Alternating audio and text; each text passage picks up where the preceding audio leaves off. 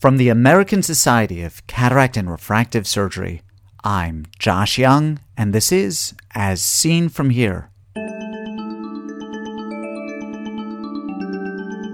On today's podcast, crosslinking and AI lens calculations at ESCRS 2017. It's not between collagen fibers, but rather between the amino terminal side chains of collagen fibers and the extracellular matrix.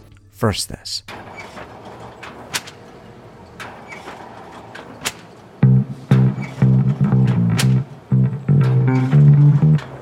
Wow, that's really cool. There's a lot to be said for the printed page. It's always on, loads instantly, it's very high resolution, and there's no monthly fee. But one thing it's not is interactive. I know journals have advertised interactive content and multimedia, but to get to it, you need to type a URL in a computer. iWorld AR changes all that. Once you have the app, you simply aim your phone at an iWorld page with the AR symbol, and videos, interactive material, presentations, and podcasts appear in the page. Amazing! The effect is stunning, and the app is free. Go to the Apple App Store or the Google Play Store and search iWorld AR. That's so great. That's one word with no spaces. iWorld AR. Great job. Search iWorld Cool. AR, one word, on the App Store or the Play Store. It's like Ophthalmology's secret decoder ring.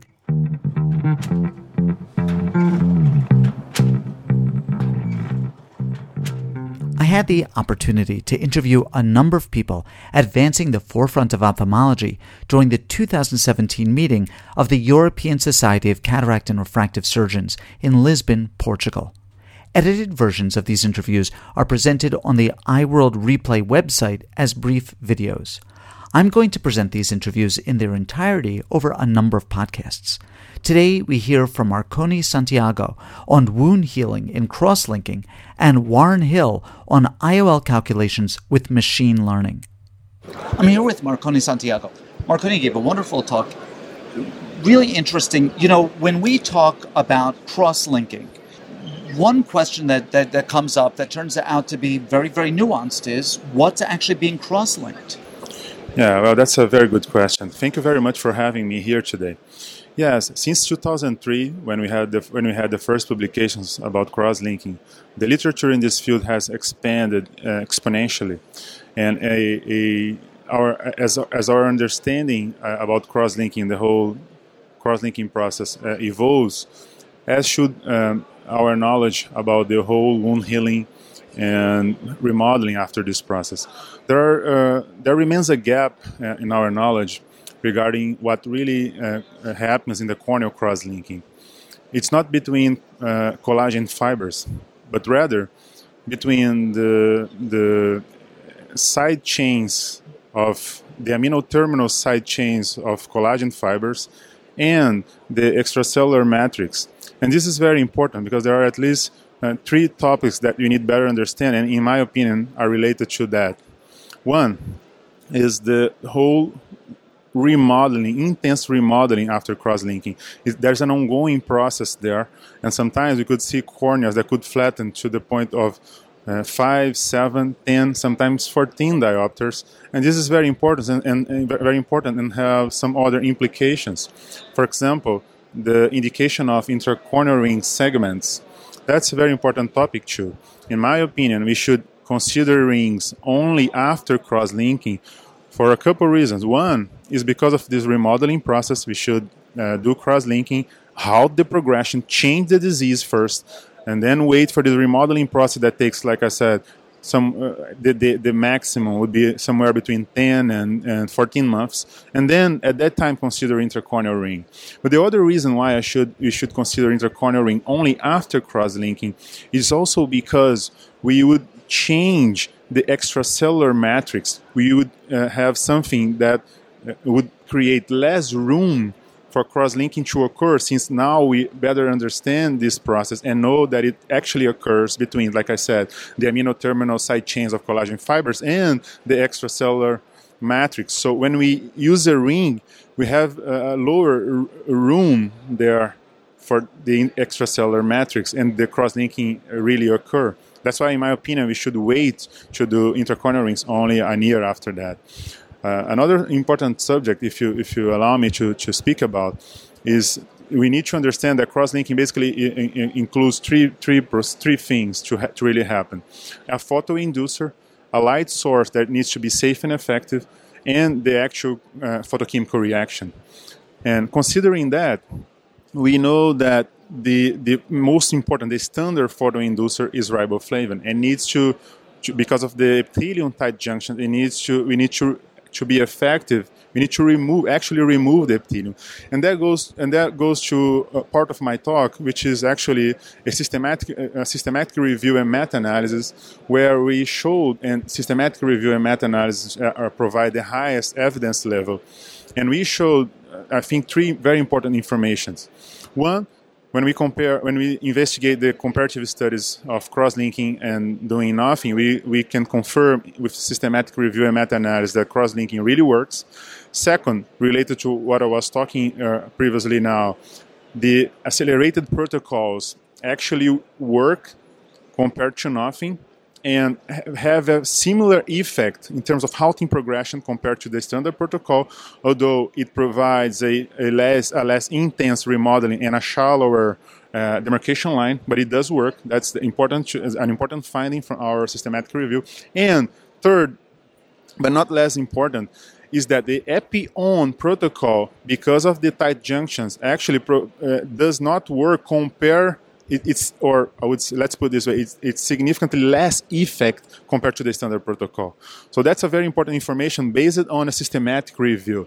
So if you have in your mind now, should we go ahead and do epi-on or epi-off, our systematic review is providing some evidence that the epi-off is significantly better, provides significantly better results in terms of halting progression. Marcony, this is really fascinating stuff, and you've packed a lot in here. I've got two questions, and they're sort of disparate questions. One is, since the cross-linking is not between collagen fibers, but between collagen fibers and extracellular matrix, what does this mean in terms of wound healing? Both the wound healing that we seek and the wound healing that we would categorize as sort of pathological and undesirable. And number two, having incorporated all of this, what do you do in your own practice? Yeah, so to answer your first question, this is a very good question, is that first, knowing that the cross-linking actually occurs between the side chains of collagen fibers and the extracellular matrix probably provides explanation why we have this very intense wound healing. First, why we have to understand better what are the predictive factors that will give us better enable us to better understand who are the patients who will flatten the most. And more important, it provides an explanation for some potential side effects related to cross-linking. For example, corneal infiltrates, because of the interaction of this photochemical reaction with the extracellular matrix. We start to have some native proteins recognized as non-selves by the organism. So we have these corneal infiltrates that actually are easily treated with steroids and disappear in a week, but it's something that could be scary for those who are not familiar with cross-linking. A second very important point related to this better understanding of this whole cross-linking thing is the corneal opacity or corneal haze, as opposed to the haze that occurs after PRK.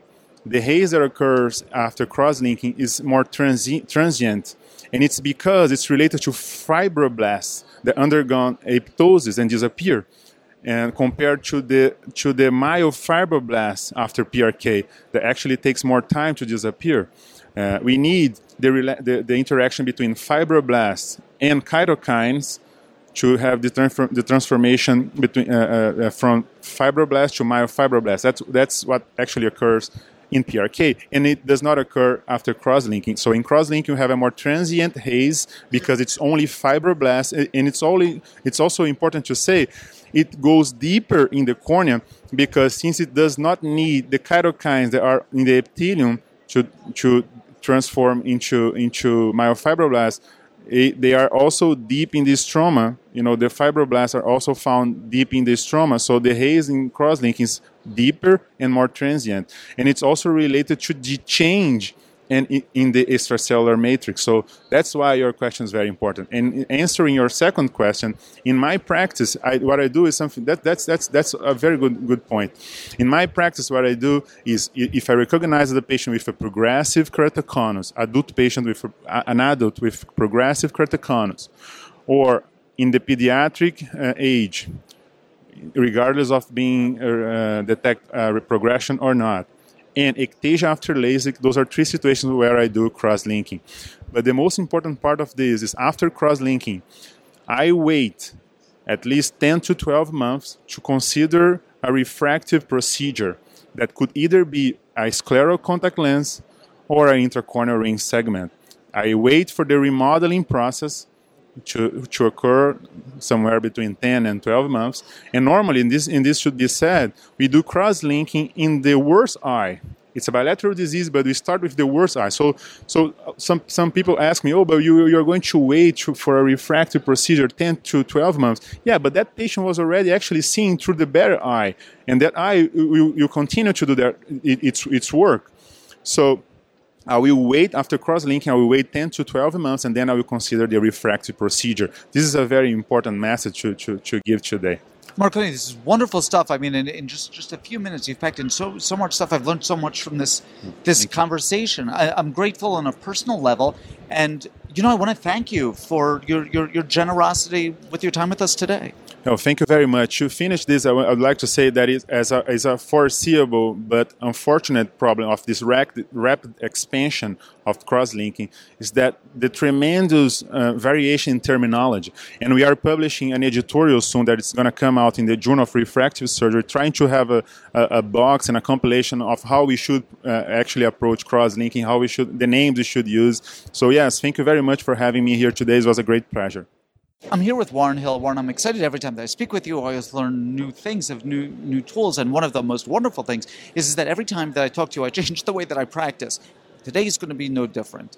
So you have this beautiful RBF formula for lens calculation and this AI system that very, very, very accurately predicts what the intraocular lens power is, and it's far be it from me to say this, but Warren, there were limitations, and the limitations were that if I had someone with an unusual eye, your AI system would warn me that I was outside of the envelope. And I want to ask you, by the way, what that envelope means. I mean, in practical terms.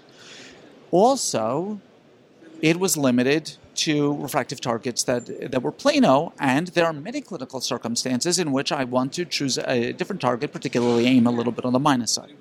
I understand that that's not the case now, right. And I want to hear about the new iteration, but I want to understand first what this envelope means. Sure. Well, in artificial intelligence, we have validating boundary models, and if you have 4 variables, you actually have 6 pairwise boundary models, such as axial length versus central corneal power, central corneal power versus anterior chamber depth. And each one of these boundary models has limits. And we can set the limits to flag the user if or if not the calculation can be done at, say, a 90% level of accuracy. So when you get an out-of-bounds indication, it's telling us that I really don't have the data to support the calculation at a 90% accuracy level.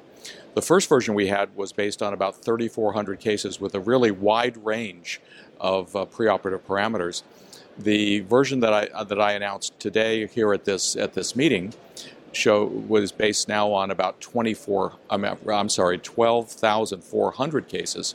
So not only have we increased the boundary model for normalized by about 7,000 cases, we've included the original cases, but we now have more than 1,000 exceptionally short eyes, and we've increased the boundary model for the extreme axial myope down to -5 diopters. So as everything, every project has a beginning. We began with something modest. We're now doing more and more and more, and we now have 39 investigators in 17 countries feeding us data. So I think with each iteration, it's going to get better and better and better at what it's trying to do. That sounds wonderful. But Warren, what if I want to target something other than plano. Can I do that? Sure. Actually, that was one of the shortcomings of the first model. Because we didn't have a large number of cases, we had to sample the artificial intelligence model for each of the 6 pairwise boundary models at plano. Now we have so much data that the user can input their target spherical equivalent, up to a point, and it will do that calculation for you, while at the same time on either side, if there's not data to support the calculation, it will actually flag you and tell you. Warren, how do I access this? And Warren, what's it going to cost me? Okay, well, the good news is it's on the RBF Calculator website, rbfcalculator.com. It's free. You can use pretty much any optical biometer that you want, and it's free. It doesn't cost a thing. The next version of the LensStar software will probably be in late November, and it will be included in that software for that biometer. Warren, I want to thank, it's not my place to do it, but on behalf of everyone, I want to thank you for your tremendous generosity in providing this and not charging for it. And I want to thank you for your generosity with your time with us today. It's great being here with you, Josh.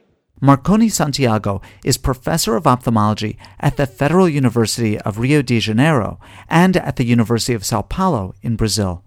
Warren Hill comes to us from East Valley Ophthalmology in Mesa, Arizona.